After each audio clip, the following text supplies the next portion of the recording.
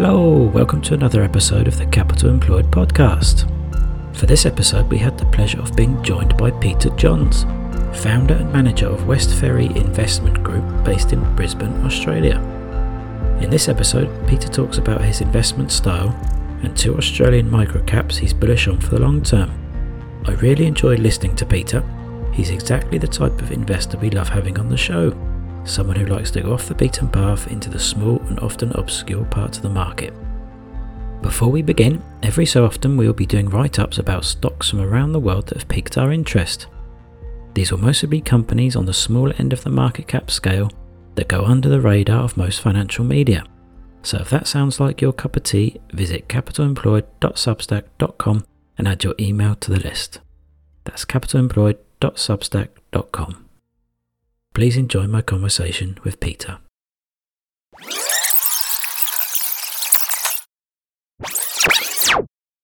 Hi Peter, thanks for coming on to the podcast. No problem, thanks for having me. Can you provide a brief overview of your background and how did you get involved in investing? Sure, I came to investing fairly late in life compared to a lot of people. I studied economics and law at university here in Brisbane in Australia, and then went on to be a lawyer, focusing on criminal defence law initially, and then I did some prosecutions work while I was living in London. Eventually became counsel assisting the state coroner here in Queensland, the coroner being more of a judge than a medical examiner, like you might see in a lot of American shows in Australia. So I ran a lot of sort of high-profile inquests, and in that role, it was sort of in that role that I, probably from 2008 onwards, that the GFC became more interested in investing. And like a lot of things, if I do find something in life I obsess on it and devote a lot of time to it. And investing is something that's just gelled with me from day one, with a real focus on smaller and microcap companies. And your recent fund you set up just last year, is that correct?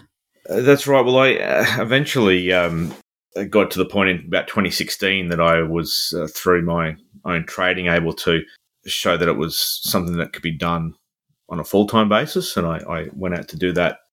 But at the same time, in 2016, a number of friends and family asked me to invest money for them, and I set up a small fund, which under regulations here can't be advertised or held out to outside people. I ran that for around 3 or 4 years up until the 1st of January 2021, at which time we'd grown from around $500,000 Australian dollars up to around 10 million Australian dollars through having reasonably good results and also further money coming in. It got to a point where I had to make a decision to either stop taking in new investors or to get a license and move to an official fund, and that's what I did. So on the 1st of January last year, we launched the West Ferry Fund, and further details of that are at westferry.com.au, and we essentially continued the same investment thematic, but from that point we're able to take outside wholesale and sophisticated investor money. So what type of businesses do you like to invest in? Are there any characteristics or business models that you look for? It's a fairly broad scope that I start with, but I have a real affinity for, I suppose it's a very old-fashioned style. I look for businesses that are already profitable or very close to profitability, and where I can see that they're going to make it within a very short time. I like businesses that tend to have hard assets, and I generally tend to avoid more speculative industries such as pharmaceuticals or mining exploration. As a matter of practice, when you look at my portfolio, we've very much steered towards businesses where insiders have a large degree of ownership.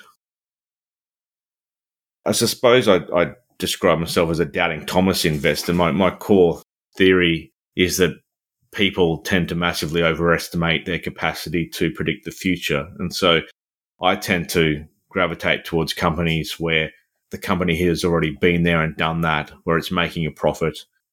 For some reason, though, and those reasons can be many, it is now overlooked, or there's a mistaken view that the profit has peaked, or the company is in demise. So that though can entail all sorts of different industries. Okay, and how much time do you spend researching a new idea? What does your process look like? Initially, with the Australian market, which is where I'm predominantly focused, it's been something of a bulldozer approach in that I literally sit here and scan every company announcement title that comes out on the ASX, and I will read those that pique my interest, whether they be, of course, announcements from companies I already own, but also anything interesting from a company that falls within my ambit, and that tends to be micro cap, small cap companies with a market cap of probably less than 300 million Australian dollars. And so over many years, since 2008, I've gone through that process of reading day in, day out. And through that, you build up a base knowledge of a universe of companies that's probably anything from 300 to 500 companies, which are generally small micro cap industrial companies that are profitable or on the verge of profitability. In addition to that, I've increasingly casting my eye to overseas markets. We have some New Zealand investments in terms of finding overseas companies that might be of interest to us. Things like your podcast or Twitter or other podcasts are incredibly useful in terms of just throwing out random ideas that can then be investigated. Stock screeners are of some use, just again in terms of generating ideas, but that would then require a deep dive. I love visiting companies. I attend annual meetings as much as I can, although COVID's put something of a stop to that over the last couple of years, and really getting to know management where I can. Are you looking overseas because you can't find too many opportunities in Australia at the moment?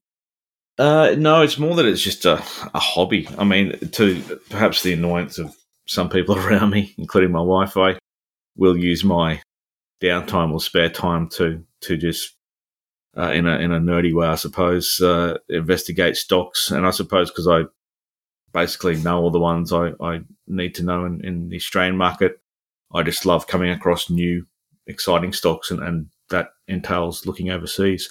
I've got enough opportunities in Australia at the moment, and certainly plenty of companies that I hold now that I would be happy to have a larger stake in.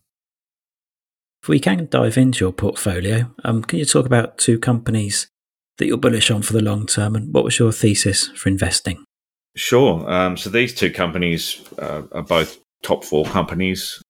We are quite open about many of our holdings. We publish our top 8 holdings each month, and you'll see that these 2 are in the top 4. And indeed, the first one, called PTB Group, which goes by the ticker PTB on the ASX, is our largest holding.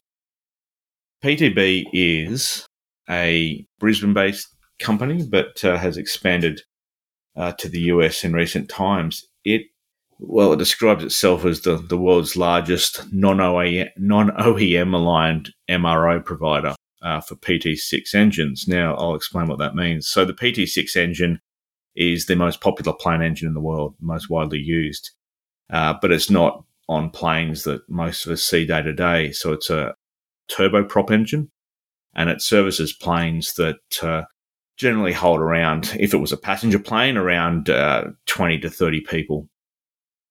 Most of the planes that it's attached to, though, are used for other things such as aeromedical. They're used on crop dusters. They're used on small transport planes. So there's a whole fleet of Cessna Caravans that you'll see trawling over the continental US on any day with FedEx branding on them that are powered by PT6 engines. And they service a number of other sort of small executive planes. It's an engine that's been around since 1963, still being made, one of the great sort of industrial inventions. It's made by Pratt & Whitney. If you buy one of these engines, you can go and get it serviced by Pratt & Whitney, or you can go and take it to a organisation like Dallas Airmotive or Standard Aero. Now, they're OEM-approved dealers, so Pratt & Whitney are sort of licensed them and will sell original parts to them. And I suppose if it's in car terms, it's like taking your new Audi back to the Audi dealer and getting it serviced there. PTB are like taking your new Audi to a local mechanic and getting it serviced and dealt with there. In car terms, your local mechanic could be anything from a great option to a dodgy operator. But in the case of planes, of course, it's one of the, if not the most highly regulated industry in the world. Anyone dealing with plane parts and servicing plane parts is audited and audited again for each different license they hold. So PTB holds the license to operate from a range of different authorities around the world, including the FAA, and each of those organisations will have people into the factory auditing processes, such that PTB will have someone in there basically every 2 weeks from a different organisation, ensuring that their processes are absolutely perfect. And so that's part of my thesis here, is that there's really no differentiation in terms of the quality of work that you're going to get from someone like PTB as you would if you take your engine to what turns out to be a much more expensive alternative, being either Pratt & Whitney direct or one of their authorised dealers. PTB have grown to become now the largest of these what might be called grey market maintenance, repair and overhaul facilities. And so they started in Brisbane. They have some other sort of bolt-on businesses that deal in air parts for other types of planes.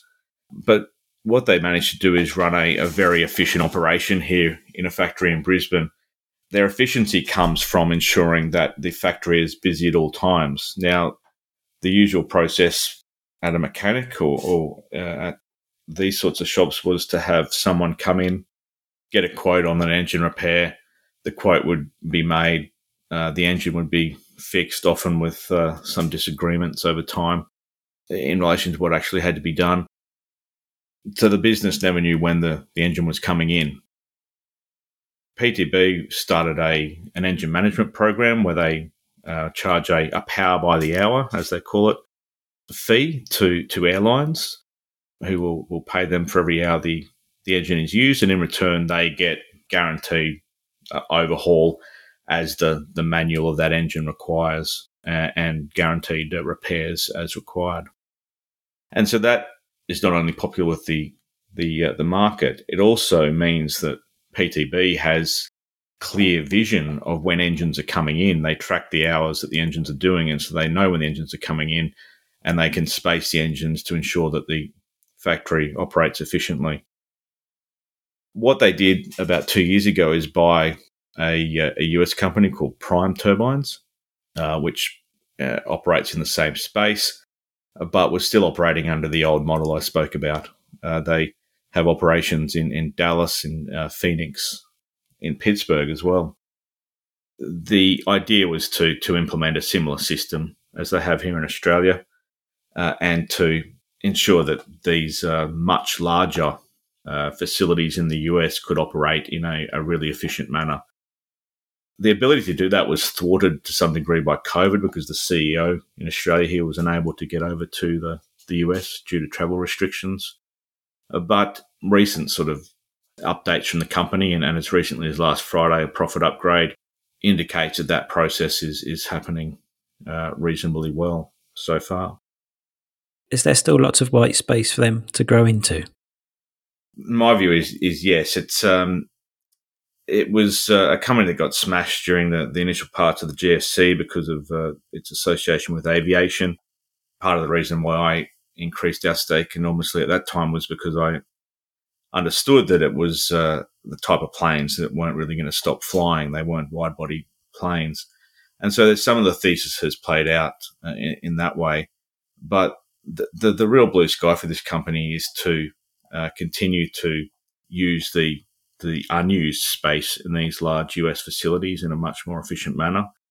And the big opportunity for them also is that they have an agreement with a Japanese leasing company, SBI, who have agreed to finance them to the tune of 100 million Australian dollars for opportunities whereby PTB would arrange the leasing of engines or even planes to other companies or airlines. The idea being there that so PTB organises, for instance, a deal with an airline to lease, say, 20, 30 engines. SBI pay for that. PTB gain on the margin between the what they receive in the leasing fee and what they have to pay SBI. So it's a capital light model. But they also, as part of the deal, ensure that these engines are included in the engine management program. And so they get the further upside from the engine. And then they also retain ownership of the engine or the plane at the end of the process. And part of what they do best is to take those parts and being able to break up planes and engines and sell them at a higher margin. So that's where there's a real significant upside. The leasing process was just starting to get underway when COVID hit. Of course, most airlines completely shut up shop in terms of looking to take on new capacity at that stage, even amongst these small planes. But that process is just starting to open up again now. Okay, Peter. Yeah, thanks for sharing that company. What's the second company you'd like to talk about? Yeah, it's an unusual company. It's called Schaeffler Group. Schaeffler Group. It has the ticker SFC on the ASX. So it's a company that's been listed on the ASX since 1963 and has been largely ignored for the vast majority of its life, despite the fact it's actually paid out a dividend for 58 years in a row, which is, I think there's only one other company, AP Eagers, on the ASX that can even talk about being in that sort of range. It's a very old family company that was a leather company, having started over 100 years ago, ended up with a bunch of land, basically where their leather facilities had been in many years past.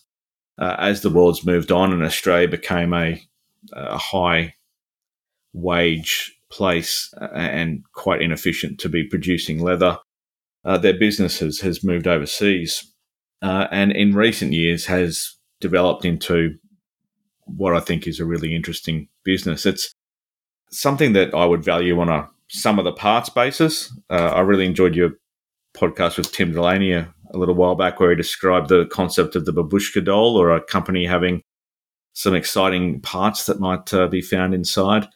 Schaeffler Group is a combination of this leather business, which specialises or only makes leather car seats now for luxury cars. But it also has legacy property holding or land holding and investment side, which I'll come to shortly. So the way I look at this business is that the leather car business is worth what the market cap's worth, around 280, 290 million Australian dollars. In addition to that, you get thrown in around $180 million on the company's valuation of cash, some equities, and land holdings and property holdings.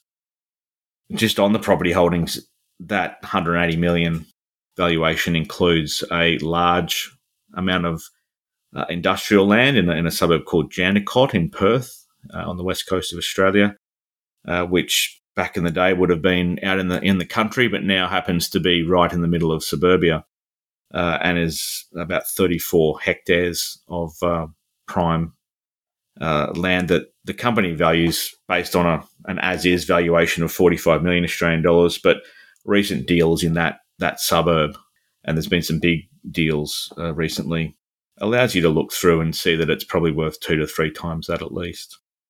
And so all of that those extra assets, I suppose, are added on free, as long as you accept that the leather business is worth around 300 million. So the leather business is, why do I say it's worth 300 million? Well, it's made, they own 83% of it, 17% is owned by someone else. The company's management have a fairly good incentivized profit sharing plan as well. But in FY18, FY19, they managed to make about $22 million, $23 million NPAT from their share of that company. That was unusual because for decades before that, it hadn't been making much money. And so people, including myself, were rightly suspicious as to why that NPAT suddenly jumped, and have been watching it really to see whether that was sustainable. The reason given by the company, which now seems to be true, is that their operations were transferred to Slovakia. That allowed an enormous amount of efficiencies in terms of labour costs, in terms of being closer to their customers, who are the large European automakers. So they supply leather car seats for Jaguar Land Rover, for Porsche, and they've just signed new deals with Audi and Mercedes-Benz. So that was the rationale. In FY20, they were on track to do similar, but got hit by COVID, so that was a reasonable excuse. But even then, still made 17 million NPAT. In FY21, they actually got some tailwinds from the stepping up in production and made an NPAT of 24 million for the leather business.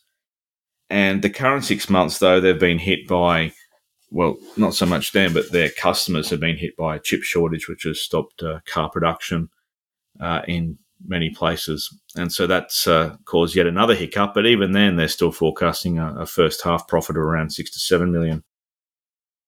If you can take out the noise of COVID, both the commencement of COVID when car makers just stopped making cars, and then the current 6 months, you're really looking at a really good solid business that over many years now has been able to produce solid earnings around that 20 to 24 million NPAT mark. Even though they're a very conservative company, for the first time this year in their updates, they talked about having signed some new deals with Audi and Mercedes and indicated that they expect production and revenues to increase from FY23 when those deals start to come online.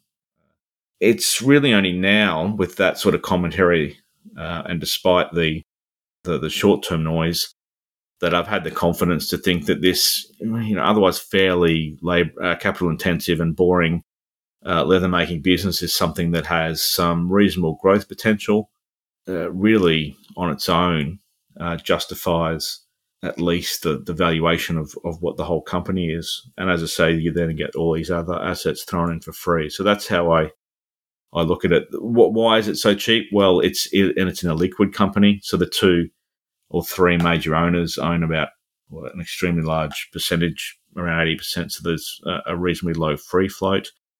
Because of that, there's no coverage from analysts. There's no benefit to them or their organisations doing that because there's just not enough liquidity. Your average private investor can get set with a significant position reasonably comfortably. So we've built up a position of around $1 million in it without having to force the price up or anything like that. So for a small, fairly nimble investor, the opportunity's there in my view. It's a nice dividend yield I see they're paying too. That's right. And so they have, the money's coming back to investors. I'd be concerned if they were tipping it into something weird or unexpected, but they're big owners themselves. They like to pay themselves money. For overseas investors, that yield would be around just under 5%. For Australian investors who can take advantage of the tax credits, it's probably closer to 6%. I guess my view is that's a sustainable yield, of course. That's the big question. The payout ratio is probably only around 50 or 60%. Okay, Peter. Yeah, thanks for sharing both of those companies. Where can listeners go to find out more about you and your fund? Sure. It's www.westferry.com.au is the website, and we publish our monthly reports there. And I'm always happy to answer emails, or they can find me on Twitter with the probably embarrassing name when you say it out loud. Microcap Jesus is the tag. So see if you can find me there. Okay, Peter. Yeah, it's been a real pleasure to listen to you. Hopefully we can get you back on. Thanks, Peter. All the best. Thanks.